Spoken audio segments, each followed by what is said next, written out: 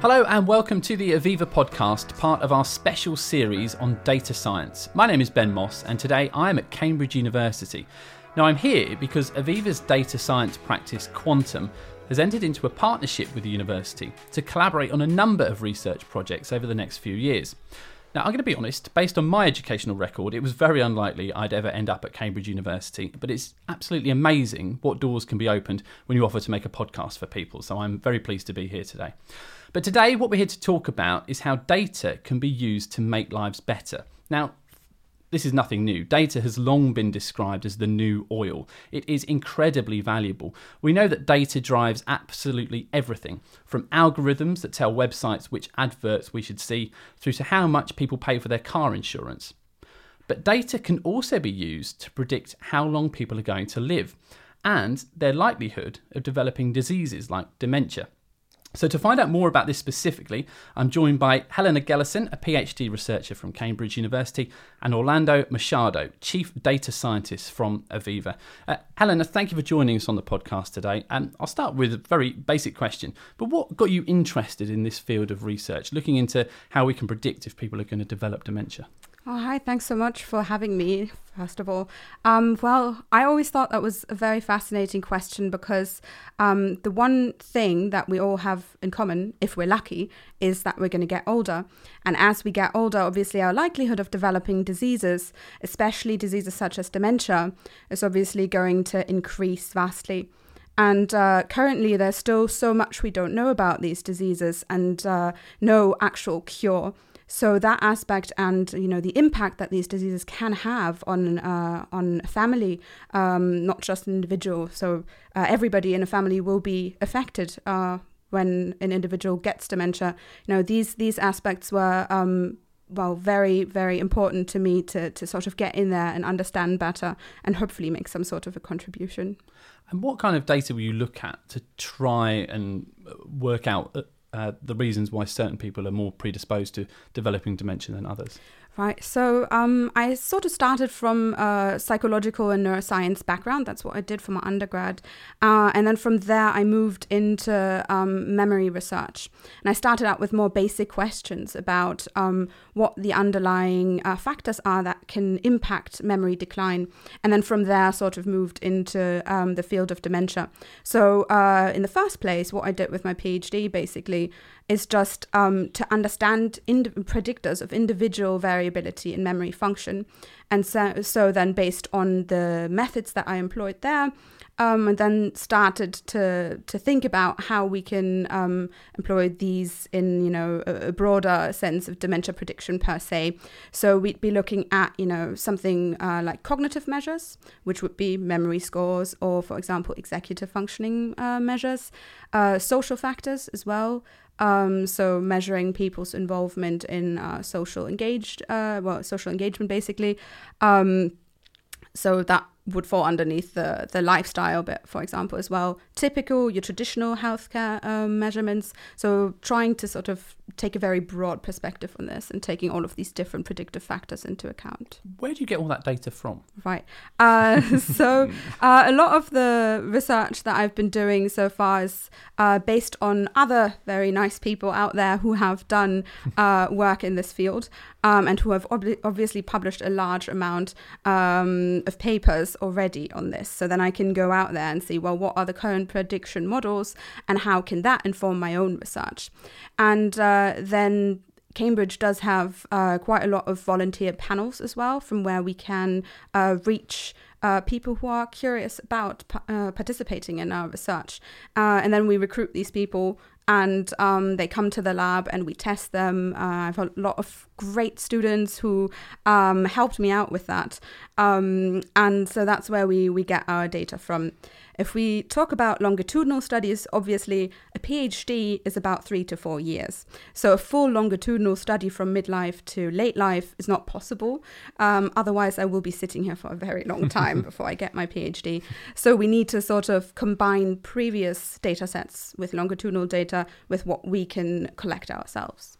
And Orlando Machado from Aviva, why would a company like Aviva be interested in what Helena is doing? Well, I think it's interesting. I think if people think about Aviva and insurance companies, people often think about large, faceless corporations. But I think if you get back to what the essence of insurance is, it's about protecting the things that are most important to people at some of their toughest times. And really the most important things that we protect are people's lives. So the best understanding of diseases, of illness, of longevity actually is core to our business. Really understanding these things and quantifying these things is actually absolutely fundamental to the Aviva business. Now, if I think about the future and where the future might lie for an insurance company, historically we've protected things by paying people money when things go wrong. But in the future, the insurance company of the future might well actually try to prevent things happening. And the beginning of prevention is understanding and predicting the factors that lead to something bad happening. And where I see things happening in the future is that maybe we can intervene and maybe we can prevent the bad things happening in the first place. And we mentioned already Aviva has a partnership with Cambridge University, but how will you and your team of data scientists in Quantum, the Aviva data science practice, how will they be working with Helena or supporting her work? Well, the first thing to say is that a lot of the data analysis techniques are techniques that we might well use internally at Aviva for a number of different purposes. So one of the reasons that we're looking to enter into a partnership is to share knowledge, share best practice, and often the practical aspects of data science are quite different to some of the theoretical aspects of data science. So the time that we spend cleaning, preparing, formatting data, some of the stuff that we don't really talk about too much, we're very well skilled in, we're very well versed in, and we're very happy to share those kind of techniques and share those kind of experiences with anyone that we partner with. The other aspect is that in the future we might have data that we can share. Now, we always have to be very protective of our customer data and make sure that we're using data for the benefit of our customers. But certainly if we're looking to try to understand how we can prevent diseases in the future happening, we could make a very strong case for using that data in a very controlled way, generally anonymized, but partnering with people who are undertaking cutting-edge research would seem to be in the interests of our customers as well as ourselves and as well as of Cambridge. And Helena, I would think the area of research around predicting whether people are going to develop dementia that path would be quite well trodden. Where do you think the work you're going to do can fit into that and not maybe just replicate what's been done elsewhere? Right. Yeah, that is a very good question. Obviously, there's a ton of research out there on this very pressing question. But because it is such a complex issue, we also do need a lot of research and we constantly are learning new things. So one thing, for example, would be that up until fairly recently, people were mainly just focusing on memory scores as being the most important thing in order to sort of say whether somebody was going to develop Alzheimer's or not. Now, people are sort of trying to look at other measures that could also help us a bit more. So in recent years, for example, navigation skills have been looked at as another potential cognitive measure that could be indicative of early decline that we might not otherwise have spotted. So that's, one very specific example. More broad examples are that non-traditional factors, that haven't really been taken into account in a lot of predictive models. Factors such as psychosocial measures, subjective feelings of social engagement, personality traits, sleep measures. They might not have been looked at as systematically as a lot of the traditional health-related questions. For example, variability in lifetime activities. That has been recently found to be very important as well as a good predictive factor. And so we constantly see that new things arise that would be good to look at in their predictive value. And there has not been a lot of very rich longitudinal data sets yet that have looked at these factors, simply because back in time when these were set up, we weren't quite, sure about whether these would be of any value, and therefore people focused more on the traditional measures. So there's constantly still a lot of room for improvement.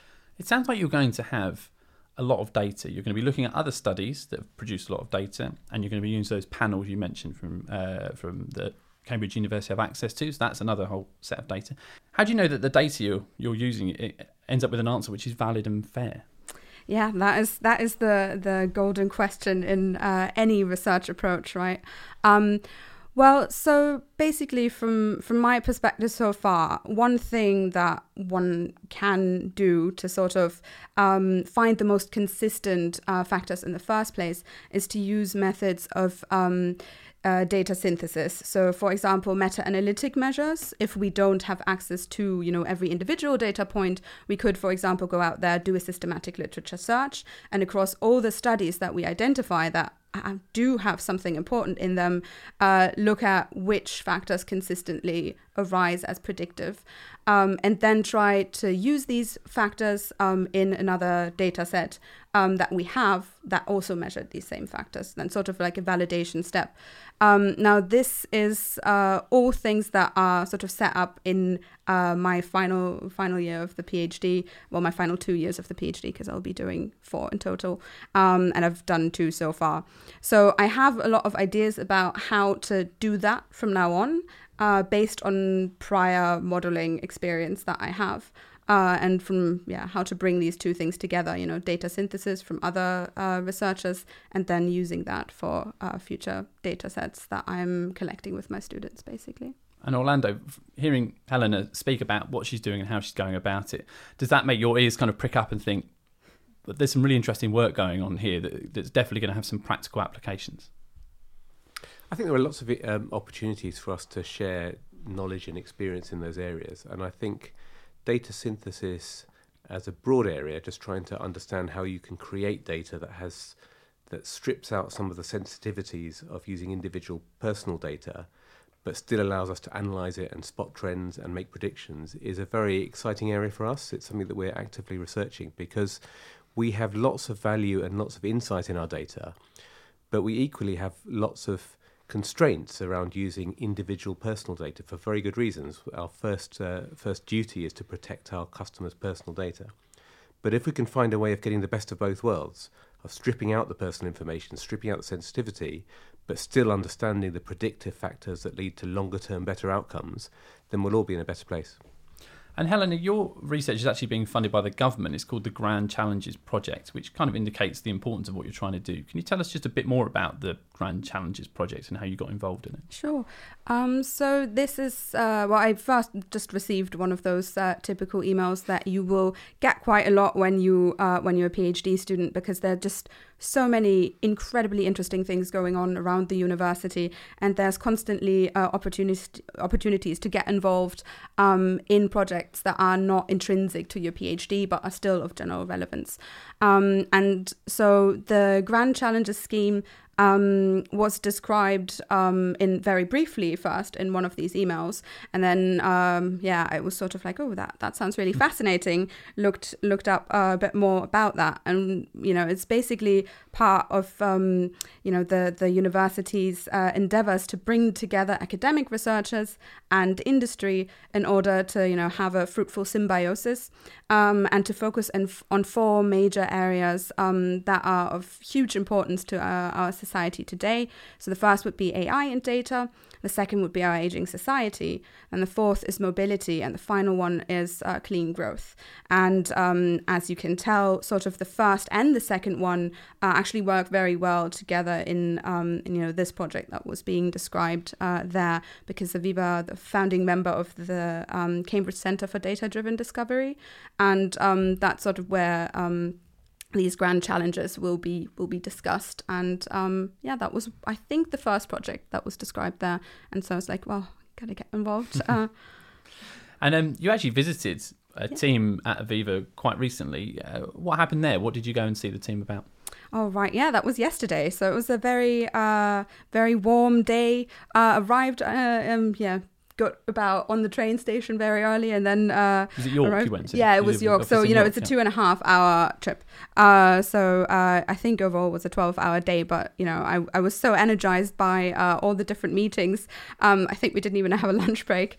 So I met with 4 or 5 different people there. And everybody sort of obviously comes from a different angle. and chatted with me about how, what are the most pressing questions based on the work that they do, what sort of things would be good for me to look at. And so we basically found that obviously there's no shortage of fascinating questions to explore. It's probably going to be more difficult to, sort of really say, well, I've only got 3 months, I can only tackle so many of them.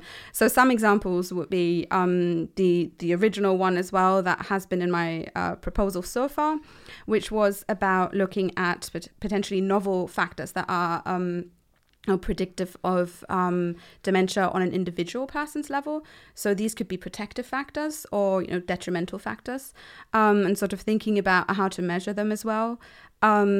That was one very important question. Another one was on a more population level, how can we figure out what the predictors are of the incidence rate of dementia there, because it's obviously very important to know how dementia cases are predicted to change.